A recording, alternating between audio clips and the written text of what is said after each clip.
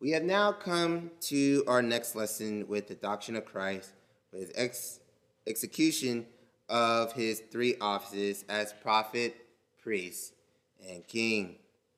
Let us segment the lesson properly. With each office, I want to add the aspect in wherein the functions take precedent, both in his humiliation and also his exaltation. For by question 23 of the Shorter Catechism, we have that Christ, as our Redeemer, executes the office of prophet, priest, and of king, both in his estate of humiliation and exaltation. So by intro, let us understand first why it's important to understand why he willingly took the office of mediator. For consider, Christ takes in the covenant as the mediator, but he did not take onto it alone, for he willingly took it. For recall the agreement that was made before the world began amongst the Godhead. The terms were set onto who, what, when, why, and how man was to be redeemed. So, by what we have from good and necessary consequence deduced from Scripture, do we see, as Ephesians 1, verse 9 eloquently puts it, the mystery of the will revealed, Christ was called by his Father to take on the role of being the mediator in the covenant. Hebrews 5, 4 through 5. It states, and no one takes the honor for himself, but receives it when he is called by God, just as Aaron also was. So too Christ did not glorify himself in becoming a high priest, but it was him who said, to him, you are my son, today I have fathered you. Now, for Christ in his work in the mediation, we can see both natures act accordingly.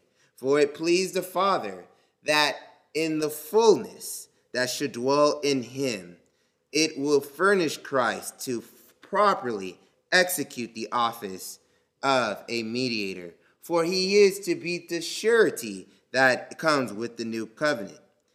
I bring to you this, in his human nature, united to his divine nature. Number one, Christ was sanctified and anointed with the Holy Spirit above all measure. John 3:34. For he whom God sent speaks the word of God, for he does not give the Spirit sparingly. Secondly, he has all treasures of wisdom and knowledge emboldened in him. Colossians 2, verses 2 through 3. Their hearts encourage, having been knit together in love, they would attain to all the wealth that comes with all the full assurance of understanding, resulting in a true knowledge of God's mystery, that is Christ himself, in whom all is hidden of treasures of wisdom and knowledge. And in the end, the mediator, which is Christ of the new covenant, it is to show that he is all holy, all harmless, all undefiled, and he's full of grace and truth. John 1:14. And the Word became flesh and dwelt among us, and we saw his glory, glory as the only Son from the Father, full of grace. And to add to it, Hebrews 7:26. For it was fitting for us to have such a high priest, holy, innocent, undefiled, and separate from the sinners, and exalted above all in the heavens. Therefore, because Christ, the mediator of the new covenant, is anointed above all measure, set apart, and he is fully furnished with all authority, all ability in mediating the covenant, do we see now the proper execution in the offices of prophet, priest, and king of his church to perfection. So let's segue to the offices by question format and understand further what it entails. To this, I give you, how does Christ execute the office of a prophet? And he executed by revealing to us, his elect, by his word and spirit, the will of God for our salvation. To elaborate some more, it is the revelation that is given to the church in particular, and it crosses all ages. I bring to you 1 Peter 1, 10 through 13. As to this salvation, the prophets who prophesied of the grace that would come to you made careful searches and inquiries, seeking to know what person or time the Spirit of Christ within them was indicating as he predicted the sufferings of Christ and the glories to follow. Verse 12, it was revealed to them that they were not serving themselves, but you, in these things which now you have been announced to you through those who preach the gospel to you by the Holy Spirit sent from heaven. Therefore, verse 13, prepare your minds for action. Keep sober in spirit. Set your hopes completely on the grace that was brought to you at the revelation of Jesus Christ. Let's add more context. In him, Christ, revealing to his church by his Spirit and by his word the will of God of salvation for our lives, it came about in diverse administrations, as you will understand. Under the Old Testament, the covenant of grace was administered by promises, prophecies, sacrifices, circumcision, and the Passover, and other types and ordinances, which did what? It for signified the Christ then to come. As compared under the New Testament, the covenant of grace was administered with Christ as the substance now being revealed. And in his cohabiting with mankind, he exhibited that the covenant of grace was still intact and it was still to be administered. But how so did it change from the old to the new? By which he further simplified it. One, first in the preaching of the word, Mark 16:15. And he said to them, go all into the world and preach the gospel to all the creations. Number 2, 2a, the administration of the sacraments by 1, baptism, Matthew 18:19. Go therefore and make disciples of all the nations, baptizing them in the name of the Father and of the Son and of the Holy Spirit, teaching them to follow all that I commanded you. And within that point, the Lord's Supper. 1 Corinthians 11:23-25. For I have received from the Lord that which I also delivered to you, that the Lord Jesus Christ, on the night when he was betrayed, took the bread, and when he had given thanks, he broke it and said to them, this is my body, which is given for you. Do this in remembrance of me. Verse 25, in the same way, he also took the cup after the supper, saying, this is the cup of the new covenant in my blood. Do this as often as you drink of it in remembrance of me. And now, in no particular order, lastly, we also have prayer. John 16:23-24, which states, truly I say to you, if you ask the Father for anything in my name, he will give it to you. Until now, you have asked for nothing in my name. Ask and you will receive, so that your joy may be made full. So now I will circle back, family of mine, so I do not lose you. For the point here that is in the diverse administrations, it came about giving Christ revealing to the church the will of God for the church's salvation. It is the same covenant of grace, whether it is the old administration or the new administration. For in the old, it was sufficient that everything that was encompassed was to build them up in faith of the promised Messiah, which then, by which can they understand that they had full remission of sins, and too they also had eternal salvation. I bring your attention, Galatians 3:7-9. Therefore, recognize that it was those who are of the faith who are also the sons of who? Abraham. The scriptures, foreseeing that God would justify the Gentiles by faith, preach the gospel beforehand to who? Abraham, saying, all the nations will be blessed in you. Verse 9, so then those who are of the faith are blessed with Abraham, the believer. Now, going from our father Abraham, transitioning on to the New Testament, again, we note that Christ was revealed in substance, and he further simplified, showing that all those works and all those attributes and all those pledges that were made in the Old Testament foreshadowed, and he was the fulfillment. And by further simplifying the way that the new covenant was going to be administered by the preaching of the word, the use of the sacrament, and by prayer, again, the same is still expected. Grace and salvation is now in its fullness, and it is evident, and it is efficient to all the nations. Hebrews 8, verse 6.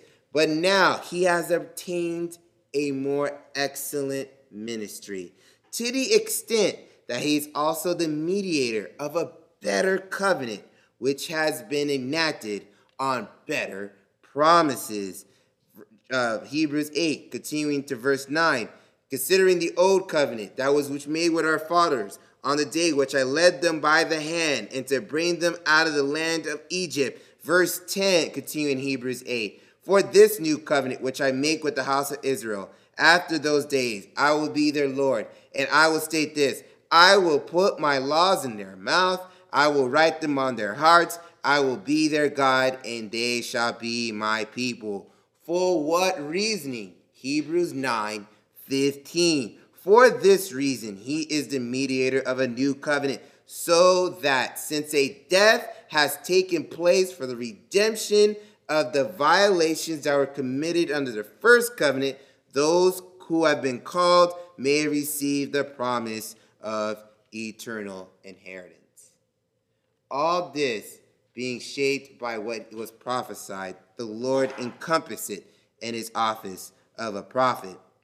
And now, let's segue as he takes those prophecies. And now, further, let's look at his execution as a priest. By question, how does he execute this office? By answer, I give you this. He offered himself up once as a sacrifice to satisfy divine justice, and to reconcile us to God and making continual intercession on behalf of his people. I will elaborate some more. Under the old administration, the sacrifices were many, and as even the writer of Hebrews put it, they were defiled. First, I bring you to Isaiah 1:11. What are your many sacrifices to me, says the Lord? I have had enough of burnt offerings of ram and the fattening of fat cattle, and I take no pleasure in the blood of bulls, lambs, and goats. But then, Hebrew 9:13, if the blood of goats and bulls and ashes of a heifer, sprinkling those who have been defiled, sanctify the cleansing of the flesh? You see, again, the work of Christ and his office as the priest, in that one sacrifice he took upon himself, willingly, by the way, it was to show he was a sacrifice that unlike the ones that were under the old administration, his sacrifice was efficacious. His sacrifice was without spot. It was without corruption to God. I bring you now Hebrews 9:14. Then how much more will the blood of Christ, who through the eternal Spirit offered himself without blemish to God, cleanse your conscience from dead works to serve a living God? Hebrews 9:28. Christ also having been offered once to do what? To bear the sins of many. Beloved, this is beautiful Because note, in Christ executing the office of a priest, not only was it, one, sufficient, but number two, it undid what was done in the garden. He reconciled us back to God. Note how Paul states it eloquently in Colossians 1:21 through 22. And although you were previously alienated and hostile in attitude, engaged in evil deeds, yet he has now reconciled you in his body of flesh through death in order to present you before him holy, blameless, and beyond reproach. Now, let's not take away the fact that from his order, it was not like that of the old administration. For you had the finite order of the Levitical priesthood. His order was from the order of Melchizedek. Why? For it was written in the old, and what was promised? He will be a priest forever. Let's show the harmony that was made of the promise in the old. Psalms 110, verse 4. The Lord has sworn and will not change his mind. You are a priest forever, according to the order of Melchizedek. And it's further explained in the new, Hebrews 7:15 through 17. And this is still clear. If another priest arises according to the likeness of Melchizedek, who has become a priest, not on the basis of a law of physical requirement, but according to the power of an indestructible life, for it is attested of him, you are a priest forever. And again, according to the order of Melchizedek. So to close on this point, being that he execute the office faithfully and without corruption, as a priest, again, I can't stress this enough, his intercession on our behalf is ever so more efficacious, and a key word here is continual. I bring to you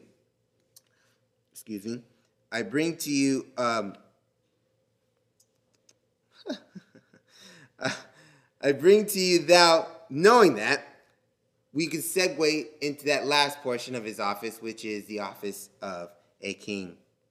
And being that he is king and ruling forever, him and his execution, executed by subduing a people to himself, and ruling and defending them, and by restraining and conquering all of their and his enemies. I'll elaborate some more. And subduing the people to himself, calling them out of the world, and ruling and defending them.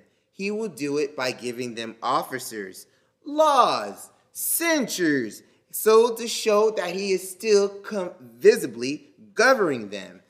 Ephesians 4:11 through 12.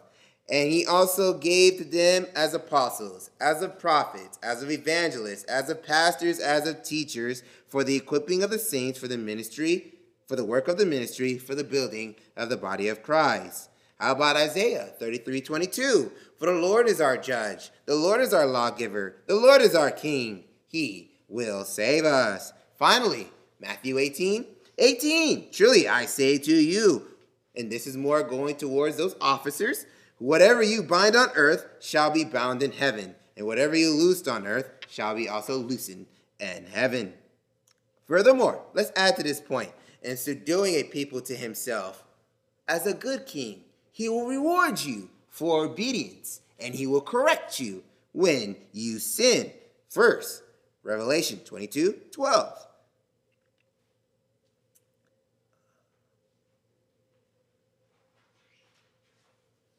I apologize. My piece here seemed to have missed it, but Revelation 12 shows that how he will reward the people for their obedience and in correcting them in their sins. We look at Revelations 3:19, which states, those of whom I love, I rebuke and discipline. Therefore, be zealous and repent.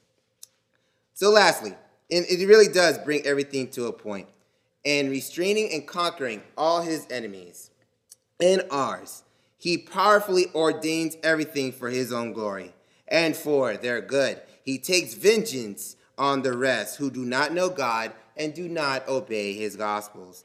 2 Thessalonians 1, 8 through 9. And a flaming fire, dealing out retribution to those who do not know God and to those who do not obey the gospel of our Lord Jesus Christ. Verse 9, these people will pay the penalty of eternal destruction away from the presence of our Lord and from the glory of his power. You know, it's quite amazing when we consider how the Messiah, take a lot into effect when it comes to taking what was done, before the world began. And it's beautiful to see it all play out. And I can assure you that, as I'm concluding, because my time is out, but I can assure you that as we get to the final lesson, I had brought to you that we must understand how his redemption, that Christ has purchased, is certain, effectual, and communicated. And given that our next lesson is our last lesson, I want to make sure that point hits home.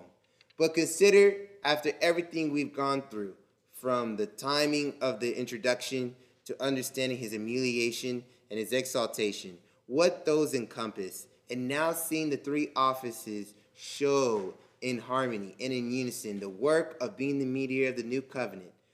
Can it be so much beautiful when we go in that final day of glory and see him, and to see that work in full effect and all its glory?